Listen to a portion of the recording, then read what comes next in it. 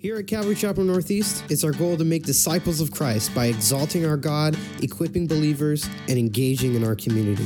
Thanks for tuning in to this week's CCNE podcast. Today, Pastor Brendan will be speaking out of the book of Acts. Father, we pause here now and we thank you, Lord, for the time that we have already had to praise you. And Lord, you are worthy of all of our praise. I know that we can't even begin to muster up, Lord. We can't share, words can't describe how amazing you are, how grateful we should be to you for all that you have done. We know, Lord, that the only way in which we can show you the praise that you are due is to just give you our all, to surrender to you, Lord, to give you our lives, to give you our hearts. That's what you desire, is all of us, Lord. And so I pray that today, through the various aspects of this service, that your Spirit would move, Lord, in our midst, and that you would convict us, that you would teach us, Lord, that you would, through the power of your Spirit, through the amazing power of the gospel of Jesus Christ, Lord, that you'd transform hearts and minds here today, that we would leave here today different, more in love with you, perhaps, Lord, having a greater understanding of your desire for us corporately, Lord, but also individually. We're going to touch on a special topic here today and over the next few Sundays through this month, Lord. And I know that it will convict some of us. It will sadden some of us. It will hurt some of us, Lord. It will be uncomfortable at times. But, Lord, we seek to shed light on things that are going on in our culture today, in our communities, right in our very own backyards, Lord, that are difficult things to wrestle with. Yet, Lord, the gospel would compel us to deal with them, to shed light, to take action. And so, Lord, I pray that would begin to happen here today as well. Again, that your Spirit would move and that you'd do something mighty and powerful here today, Lord, we pray. So, Father, I thank you for each of these that you gathered here together today, Lord. May we love one another in a way that's pleasing to you, Lord, we ask. In Jesus' name, amen. As I was preparing this morning, you can turn to Acts. You can turn to Acts chapter 21. That's where we ended up last week. You know, the book of Acts, I've said this a couple of times before, the book of Acts is an incredible book, and as a church, as we seek to go through the book of Acts, it is for us, the Word of God as a whole, of course, is, but Acts in particular really gives us insight into, this is the church, this is the beginning, this is kind of our model. We all want to be an Acts church, or we should want to be, but there are parts of it that you get to, and it's very narrative. You know, you hear about Paul going from this place to that place, and all week long as I'm studying through the second portion really here, almost to the end of Acts chapter 21. I'm thinking and praying, picking up in verse 15, Lord, what's the message here? What is it that you want us to hear? What are we supposed to take away from this? Lord, what is it that I may be missing here? What do you want us to see? And even praying still this morning and not knowing quite what our timeline was going to look like. So I'm just praying, Lord, what do you want for us today? And trusting that he was going to give it to us. And I pray this morning in the short time we have that we could actually connect the dots here, and they're not difficult to connect, but on some of the messaging that's been woven through the past couple of weeks, even yesterday at our men's study. So for men that were at our study yesterday morning, you're going to hear a little bit of a reiteration of what you heard there, because for me, I believe this is what the Lord is communicating to us, because there's some of you that are probably sitting here today and you've been inspired. You've been convicted. There's something about what Jen shared. There's something about the pro-life work that maybe the Lord has been impressing on your heart for a while. And you're sitting here wondering, me? What do I do? How do I take a step? How do I take action? What can I do? Lord, who am I? And I'll tell you, that's a really good place to be. You've heard me say before that we're so disqualified, we're qualified. For a person to be in a place where they're wondering, Lord, how could I? Well, then welcome to the lineup of a great many heroes of the faith that said, who am I? What could I do? And so I pray that perhaps you're in that place today. But then maybe that's where the enemy starts to come in and to speak lies to you about, yeah, you're right. Who are you? How could you do anything? What could you do? What about this? What about that? What about this obstacle or that obstacle? And sure enough, before too long, you get firmly back in that place of comfort and you say, yeah, the Lord's just shown me I'm supposed to stay right here. And you fail to step out and to trust and to believe and to listen to what it is that His Spirit may be drawing you to. And I say all that to consider once again where we're at here in Acts chapter 21. And so there's going to be some repeat here from last week and the past couple of studies. This is the ministry of Paul. Paul's nearing the end of his journey and he knows it. He knows where he's at. And we get insight here, and we'll see it in Acts and then a couple other verses here, insight into how Paul was feeling, what he was thinking, how he was encouraging others. And in Acts chapter 21, in the beginning, we got through verse 14 last week, and I hope you recall what was happening here, because as Paul was continuing to journey at the beginning of chapter 1, it says, "Now it came to pass that when we had departed from them and set sail, running a straight course, we came to Cos, the following day to Rhodes, and from there to Patara. Finding a ship sailing over to Phoenicia, we went aboard and set sail. And when we had sighted Cyprus, we passed it on the left, sailed to Syria, and landed at Tyre." Paul was making his way on his missionary journey, and he was heading back to Jerusalem. That's what he had on his mind. That's what he had on his heart. He knew he was called to go back to that place that would likely mean certain imprisonment, if not death. And here as he arrived in Tyre, the first group of disciples that he met, when he says disciples here, this was us. These are disciples. These are those who want to learn more than want to follow Jesus. These were other believers in the area, fellow Christians that he met with. And when he got there, they told him, in verse 4, it says, "In finding disciples, we stayed there 7 days.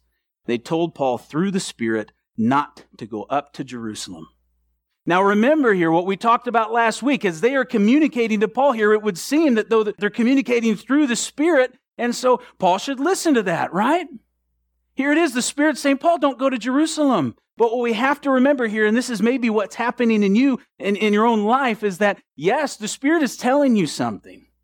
The Spirit is calling you to something that is very uncomfortable, drawing you out of your comfort zone, drawing you to a place where perhaps you might need to sacrifice to follow Him, to serve Him. And so, yes, I believe that they were accurately interpreting the Spirit as it related to the fact that when Paul would go to Jerusalem, bad things would happen to him there. But they wrongly interpreted in their flesh that that meant not to go. That would mean that it wasn't the will of the Lord for him to go to that place. You see, there's many people along your journey that are going to tell you that some sacrifice that you're going to make, some radical way in which you're living your life for Christ may not be right. It may not be in line with the Spirit because in the eyes of the world, it's foolishness. But it doesn't mean that it's not the will of the Lord. And so knowing that they couldn't convince Paul at this time, they walked with him to the edge of town and they knelt and they prayed with him there before he got on the ship and he went to the next place. And he continued on in his journey and he came to a place he was able to meet with and see Philip, the evangelist. Philip, one of the original deacons, one of the 7, who was faithful in serving the Lord, went out to the desert, preached the gospel to the Ethiopian. I mean, just incredible things there on the part of the faithfulness of Philip. And here he had the opportunity to fellowship with him. And this man named Agabus comes in. Agabus is a prophet. And if you jump ahead to verse 11, it says, "When he had come to us, he took Paul's belt," this is Agabus, "bound his own hands and feet and said, 'Thus says the Holy Spirit, so shall the Jews at Jerusalem bind the man who owns this belt and deliver him into the hands of the Gentiles.' Now when we heard these things, both we and those from that place pleaded with him not to go up to Jerusalem." So here it is again, an individual who's rightly interpreting, prophesying what it is that's going to happen to Paul when he goes to Jerusalem. But notice, Agabus never said, "Don't go." Agabus never said, "You can't go, you're forbidden to go." What Agabus says is, when you go, this is going to happen to you. They're going to bind you. They're going to imprison you. And well-intentioned believers at this point said, "Paul, don't go." But what does Paul say to them?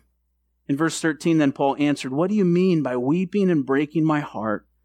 For I am ready not only to be bound, but also to die at Jerusalem for the name of the Lord Jesus." So when he would not be persuaded, we ceased saying, "The will of the Lord be done." They recognized at this point that we're not going to convince Paul. He's a man on mission. He knows what he's called to. They said, "The will of the Lord be done." And that should be a place that we all arrive at, where we can say with confidence and faith, "The will of the Lord be done," regardless of what the outcome may be, regardless of what the cost is, that we know if we're called to something, we're going to go to it. We're going to go through it and we're going to trust Him to equip us and to provide. And then even if that means death, we say, "The will of the Lord be done." Because why? Earlier in chapter 20, verse 24, Paul said, "But none of these things move me.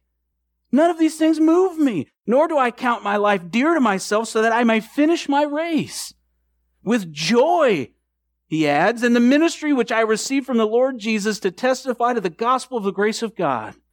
recognizing that we can go in and we can try and make a difference and we can try and do different things, but absent the gospel of Jesus Christ, the transformation of their hearts, their minds, and their lives will never happen. Paul was an individual who was called to serve the Lord, to share the gospel, and he was able to get to a place in his walk because of his communion with him, because he prayed and he sought the Lord, that when God spoke, when the Lord spoke to him and called him, he knew he was to go faithfully. Are we there in our lives? Is the Lord speaking to you today? Has there been something that has been on your heart that you've been resisting, but you know the Lord has called you to it? The old adage goes that if he calls you to it, he'll call you through it. He'll equip you. And that's just not something that we knit on a pillow or a little cross stitch for the wall. That's something that we have to believe. Before it was gone, Family Christian stores that went out of business, sadly, they had a whole area of artwork. And some of those things are so pretty when we want to buy them and we want to put them in our house and we want to hang them up. But I got to tell you, though, sometimes there's a big gap between our rhetoric and our practice. We've got to close that gap. And folks, just like I said last week, please hear this. Never do I intend to speak from a place of condemnation, but one of humility. And I'll remind you that every time I bring a word here, he's had to deal with it here first. I'm in that very same place on a regular basis, wrestling with, Lord, is this what you want me to do? But what about this? And what about that? But what about the cost of not following after the Lord? Because Paul counted the cost. I believe him wholeheartedly when he said, I'm prepared to die. In fact, I think he was probably at a place where he was saying, please, Lord. And some may look at that today and say, well, that's kind of dark. Well, yes, if he says, I have no hope and I just want to die, well, then yes, that is a dark place. But he had a glorious hope, just like you and me, to say, are any of you at a place today, and you don't need to raise your hands, but where you're thinking and you're waking up in the morning and you're saying, come, Lord Jesus, come. I am, because I know what awaits me, that we could be heavenly minded in that way. And here's what happens. As Paul then takes off on his journey, we'll read in verse 15, and after those days we packed and went up to Jerusalem. Also some of the disciples from Caesarea went with us and brought with them a certain Mnason of Cyprus, an early disciple with whom we were to lodge. And when we had come to Jerusalem, the brethren received us gladly. On the following day, Paul went in with us to James, and all the elders were present. When he had greeted them, he told in detail those things which God had done among the Gentiles through his ministry. And when they heard it, they glorified the Lord, and they said to him, you see, brother, how many myriads of Jews there are who have believed, and they are all zealous for the law. See, he's coming in and he's providing in detail. He's sharing in detail. And what that means is that he was describing everything for James. He went and met with James, the half-brother of Jesus. And here he comes in and he begins to describe to him all the things that had happened on his journey. And they're overjoyed by it, to learn of all that the Lord had done through Paul and those who were with him. And then they begin to tell him about the Jews who are there in the area and how they're zealous for the law. And it says in verse 21, they have been informed about you that you teach all the Jews who are among the Gentiles to forsake Moses, saying that they ought not to circumcise their children nor to walk according to the customs. What then? The assembly must certainly meet, for they will hear that you have come. Therefore do what we tell you. We have 4 men who have taken a vow. Take them and be purified with them, and pay their expenses, so that they may shave their heads, and that all may know that those things of which they were informed concerning you are nothing, but that you yourself also walk orderly and keep the law. But concerning the Gentiles who believe, we have written and decided that they should observe no such thing, except that they should keep themselves from things offered to idols, from blood, from things strangled, and from sexual immorality. You see, you're likely familiar with that because earlier in Acts, remember, there was the dispute that was happening amongst whether or not the Gentiles should be following the law. Should they be keeping the law? And they had arrived at this decision, James and the other elders that were back in Jerusalem, to say, hey, as it relates to the Gentiles, here's a few practices that would be beneficial for them to keep. But as it relates to the rest of the law, we won't require that of them. But throughout his journey, throughout his time, those back in Jerusalem, the Jews that had become Christians but were still very zealous for the law, had wrongly believed that this lie that Paul had said, hey, the law is pointless, you shouldn't do it, it's wrong. Paul never said that. What Paul said is, listen, as it relates to the law, if you think you need it to get to Christ, then you're wrong. You don't need those practices, you don't need those works, but grace and truth. And what they want him to do here, and this is very much debated as to whether or not, hey, did Paul compromise here? Did he backslide? What's going on with Paul? Because, and we won't read this today, this will be a part of our message next week, but as it goes on here, we'll see that Paul goes along with this a little bit. He goes along with some of these practices as a way to make peace and to appease those who were concerned about this very thing. I think this was wisdom on the part of Paul, and it goes back to where Paul says, I'll be all things to all people, right? Where Paul says, for the sake of the gospel, for the sake of the word of the Lord to go forth, for the sake of being able to share Christ with them, yeah, I'll do this. And what we see Paul do here is he just goes along with some of the ritual practices as a way to make peace. But he never is able to get through the entire process here, because what happens is they stir up a great mob against him. They stir up a great mob against him, and the whole crowd comes and they lay hands on him. And he ends up being chained in 2 chains, just like Agabus said. And he's taken away into prison. And here's the thing that we've got to look at here today. Not only can we look at this and say, wow, there was a cost. There was a cost that Paul was willing to incur. There was a sacrifice that he was willing to make here. Look what he did. He's going to prison. Would I be willing to do that? But here's the thing that's extraordinary about Paul's situation is he knew it beforehand. If we go out and we're trying to serve the Lord and something happens to us along the way, hey, it's persecution. It comes our way. We deal with it. We work through it. But Paul knew it beforehand and he went anyway. And so I submit to you this morning that there has to be a willingness on your part to count the cost and to say, Lord, I'll go. I know what you're calling me to. I know what the risk is. I know what the sacrifice is. I may not understand all of it. It may be even greater than what I can understand or see today, but I'm willing to go because you're calling me to it. This is the piece I'll share this morning. This came from our study yesterday in men's study in 2 Corinthians chapter 5, verse 12. Here again, Paul, this was earlier on in Paul's journey that we would have written this. And here he's writing to these believers in Corinth who are coming out of the world. And he says, for we do not commend ourselves again to you, but give you opportunity to boast on our behalf, that you may have an answer for those who boast in appearance and not in heart. For if we are beside ourselves, it is for God, or if we are of sound mind, it is for you. For the love of Christ compels us, because we judge thus, that if one died for all, then all died. And he died for all, that those who live should live no longer for themselves, but for him who died for them and rose again. Therefore, from now on, we regard no one according to the flesh, even though we have known Christ according to the flesh, yet now we know him thus no longer. Therefore, if anyone is in Christ, he is a new creation. Old things have passed away. Behold, all things have become new. Now all things are of God, who has reconciled us to himself through Jesus Christ and has given us the ministry of reconciliation. That is, that God was in Christ reconciling the world to himself, not imputing their trespasses to them, and has committed to us the word of reconciliation. Now then, we are ambassadors for Christ. As though God were pleading through us, we implore you on Christ's behalf, be reconciled to God.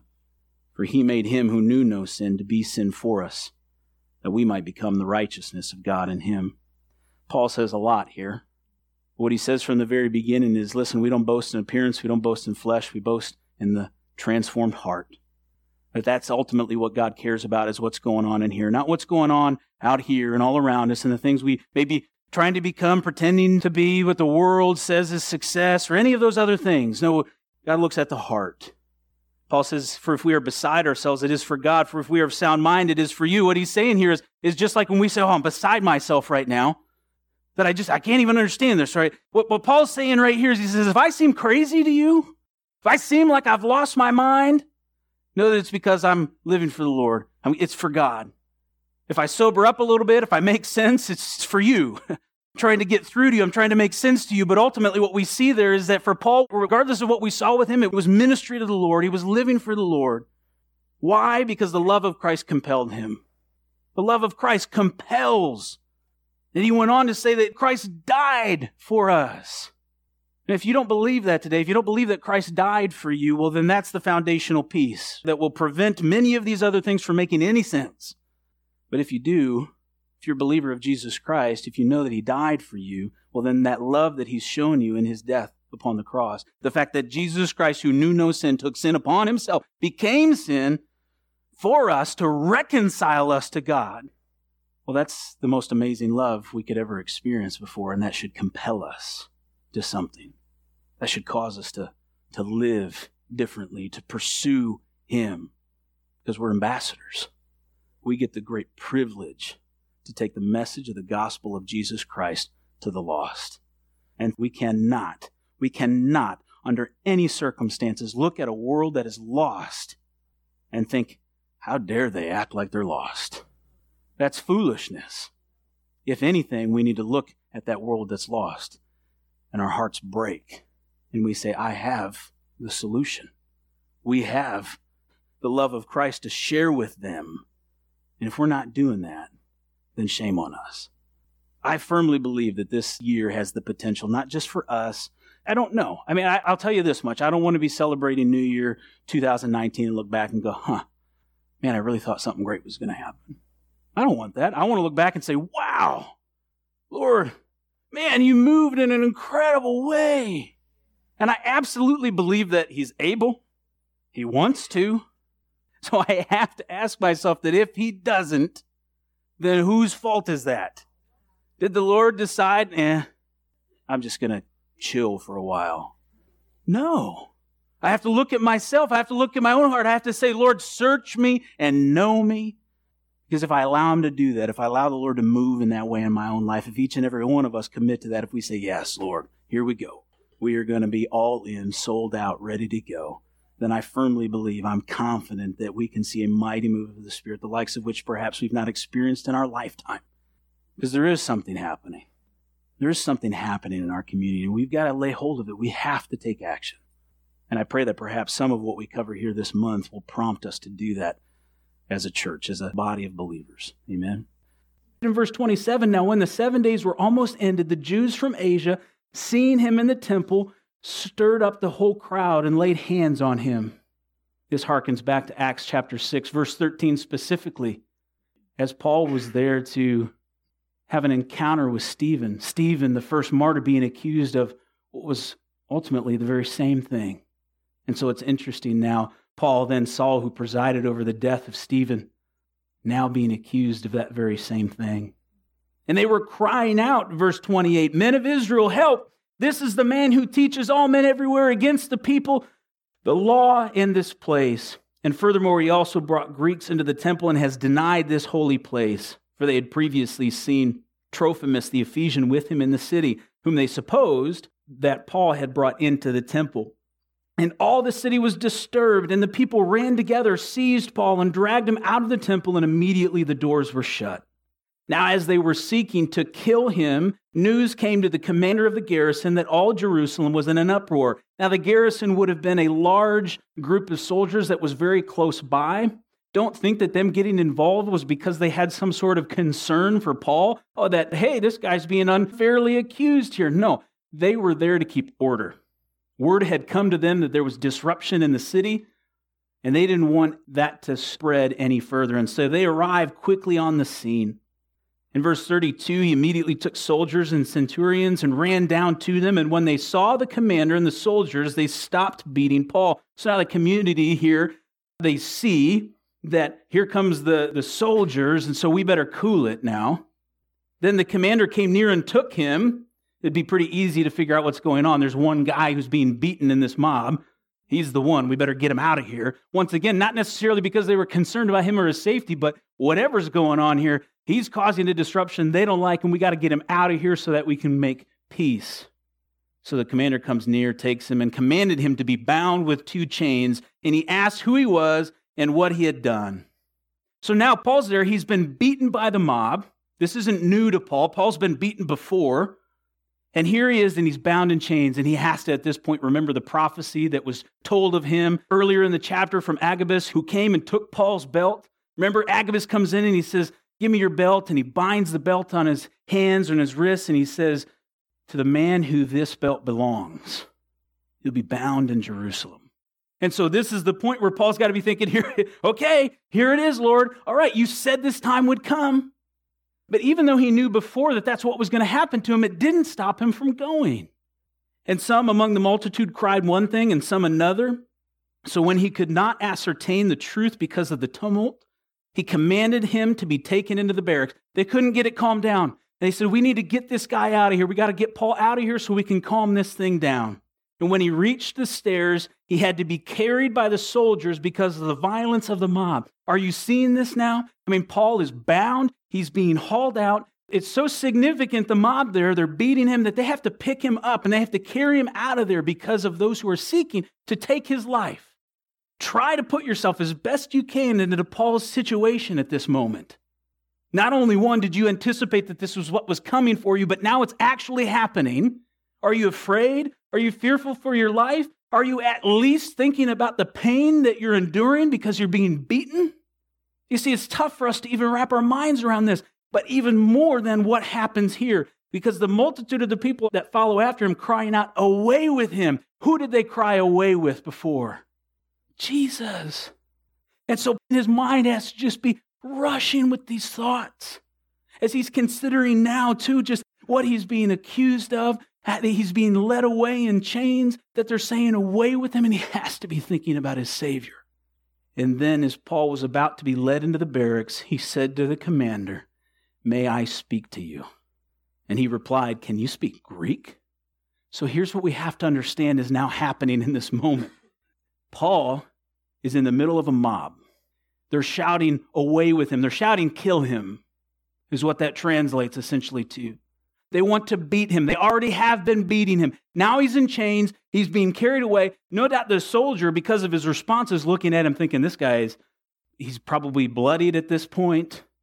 The crowd wants to take his life. This has got to be some type of criminal or somebody who's just antagonized a big group of people, probably not a respectful individual. And now in the midst of all of this, he has enough awareness about him to, in well-articulated Greek, which wasn't common of somebody who would have been uneducated at this time, essentially says, I beg your pardon, sir. May I have a word with you?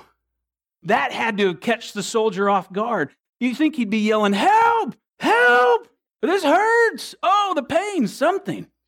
I'm sorry, sir. May I have a moment of your time? This is kind of like how this is being received here. And so then this guy looking at him is thinking, who in the world is this guy? So he says in verse 38, this is the soldier, are you not the Egyptian who some time ago stirred up a rebellion and led the 4,000 assassins out into the wilderness? So it's a bit of a case of mistaken identity that happens here. And verse 39, but Paul said, I am a Jew from Tarsus in Cilicia, a citizen of no mean city, and I implore you, permit me to speak to the people. Whoa, wait a second. You want to go back there. You want to go back. This soldier, he mistakes him for this guy who led a rebellion and took him out to the wilderness. They caught most of the people, but the leader got away. No, that's not him. Paul begins to give his credentials now. And he says, I want to speak to the people. So when he had given him permission, Paul stood on the stairs and motioned with his hand to the people. And when there was a great silence, he spoke to them in the Hebrew language. So now there has to be a silence. Paul, this guy who they just sought to take his life, they want to murder him. They would have killed him. They would have beaten him to death. And he asked permission to go talk to them. Because you know what Paul's thinking right now? This is my chance.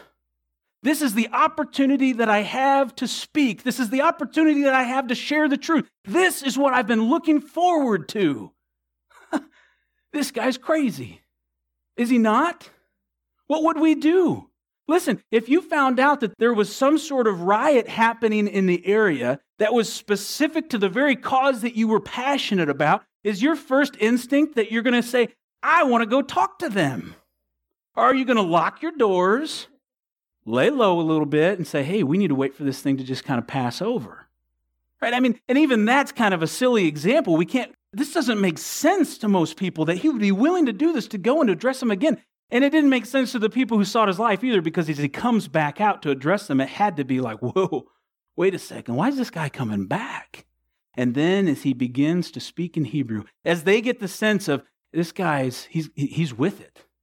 We just beat him, but he's got his senses about him, and he comes to address them. And no doubt he's praying, and he's seeking the Lord, and he's saying, Lord, this is the moment. This is why I was bound to come here, that I have the opportunity to proclaim truth to the very people who I once was, who I sought to be.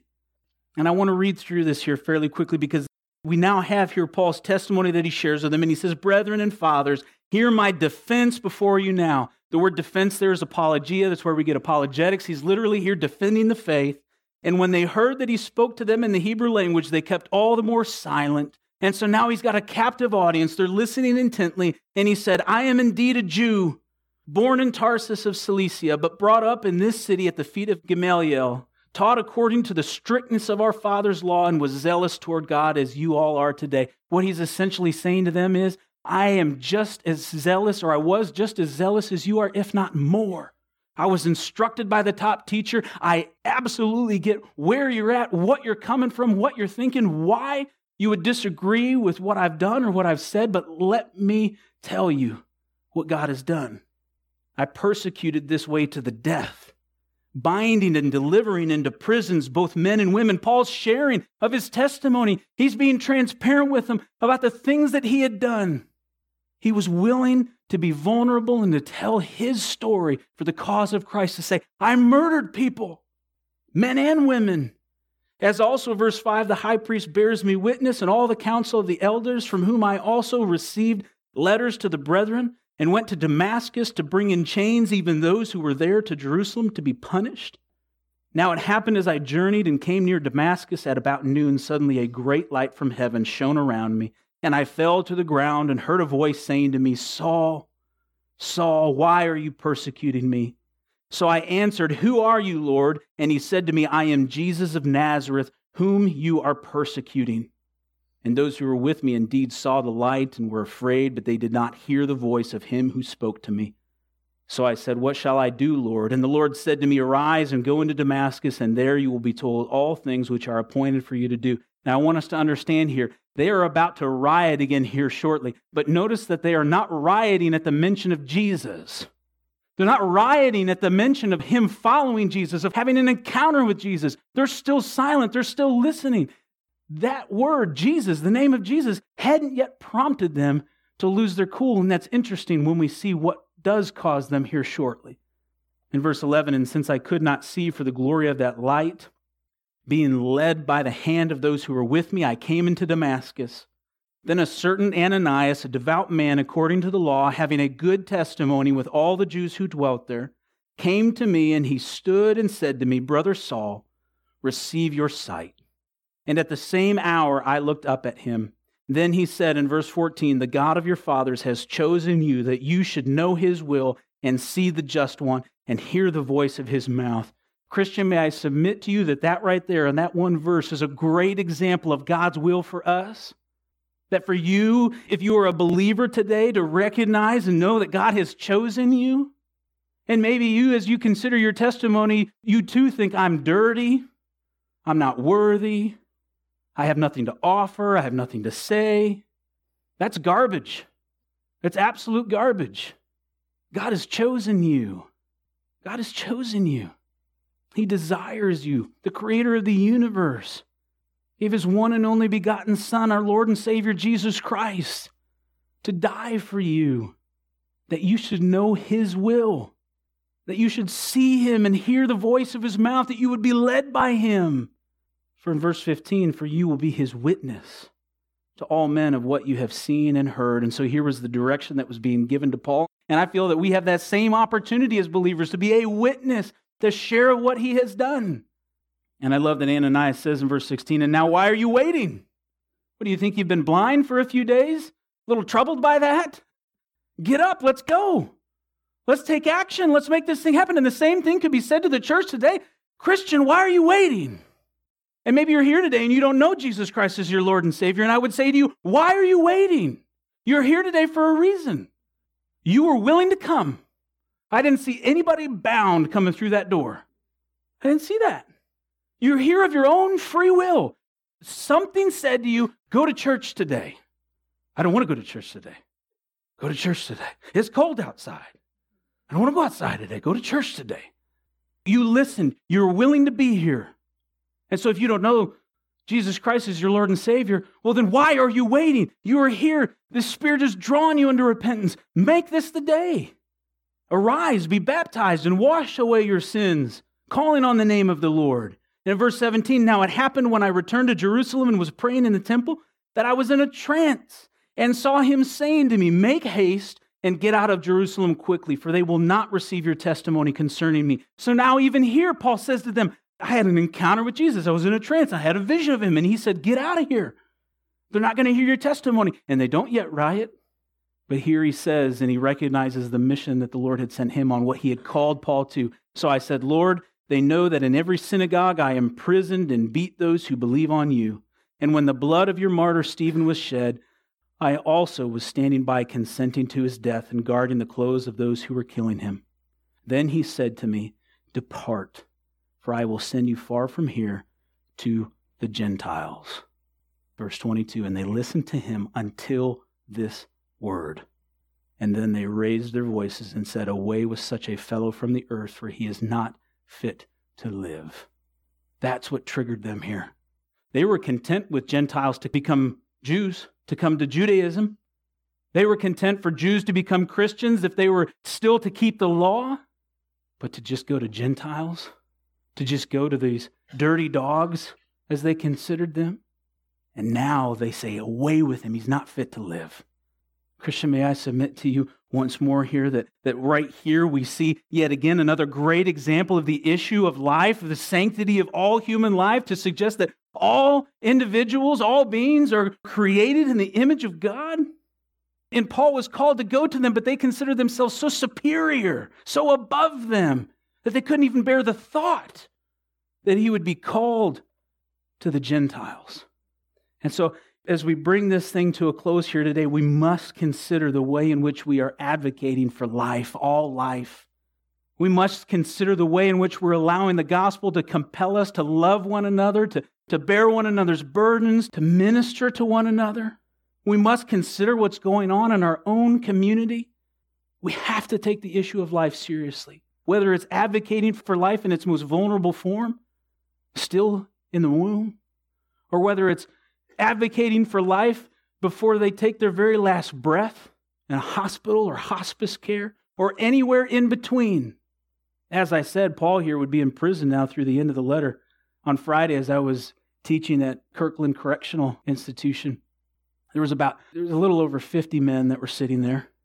50 men that were inmates there. They would look like they were inmates in a prison. To hear them sing praises to the Lord, to afterwards allow them to share what the Lord had showed them through the Word, and to just hear how much they love the Lord. One individual there who came up and said, I'm just so encouraged by the message today, and here's what I'm thinking, and here's what I'm doing. And in the course of conversation, him sharing, I have a life sentence. I'm never getting out. And for him to be so at peace with that and to know, and from his own lips, I am exactly where the Lord wants me to be. Yes, he's sorry for the things that he had done.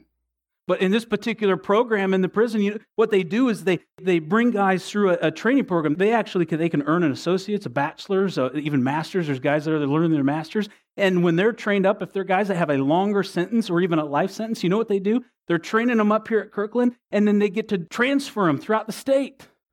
Isn't that incredible? For that very purpose, that these guys learn the gospel, they learn the Word of God, they learn how to teach it, they learn how to preach it, and they say, great, we're going to send you to a different prison. Go do the same thing there. Throughout the prison system so far, since the beginning of January, through this program in the prison system in the state of South Carolina, there's been over 600 decisions for Christ. And there's guys that are there saying, listen, they're not defending the things that they had done. They're saying, but now that I know Christ, I have a sense of my purpose and what I'm called to do. And can that not be an example to us? And advocating for them, and that's an issue of life. I don't need to go into all the political things that are in upheaval in our country even in the last 2 days. But it's an issue of life. It's an issue of race and immigration and refugees and all of these things. And listen, again, I'm not going to make this thing political. What I will tell you is that the gospel would compel us to love people, to advocate for life. We must take that seriously. Let's close in prayer. With heads bowed and eyes closed, I want to give the opportunity for you to do business with the Lord here and for you to respond to what the Holy Spirit may be doing in your life and in your heart here this morning. Maybe you're here and no doubt you were touched in some way. And it's not an issue of condemnation. It's about the Lord wants to move in your life. He wants to deal with that. He wants you to be able to give that over to Him. Maybe it's been limiting you in some way because you've been in sort of your own prison. Maybe you've been too afraid to share your testimony. Maybe you're here today and you know that you've lacked boldness as it relates to telling of what the Lord has done in your life, and you need to repent of that truly and say, Lord, I'm sorry that I've withheld sharing with others what you've done in my life, and you want boldness in that. And maybe you're here today and you don't yet know Jesus Christ as your Lord and Savior. And today's the day where you need to surrender. Whatever it is, I pray you'd take it to the Lord, that you'd offer that up to Him, that you would just articulate to Him what it is that you're dealing with and say, Lord, work in my life.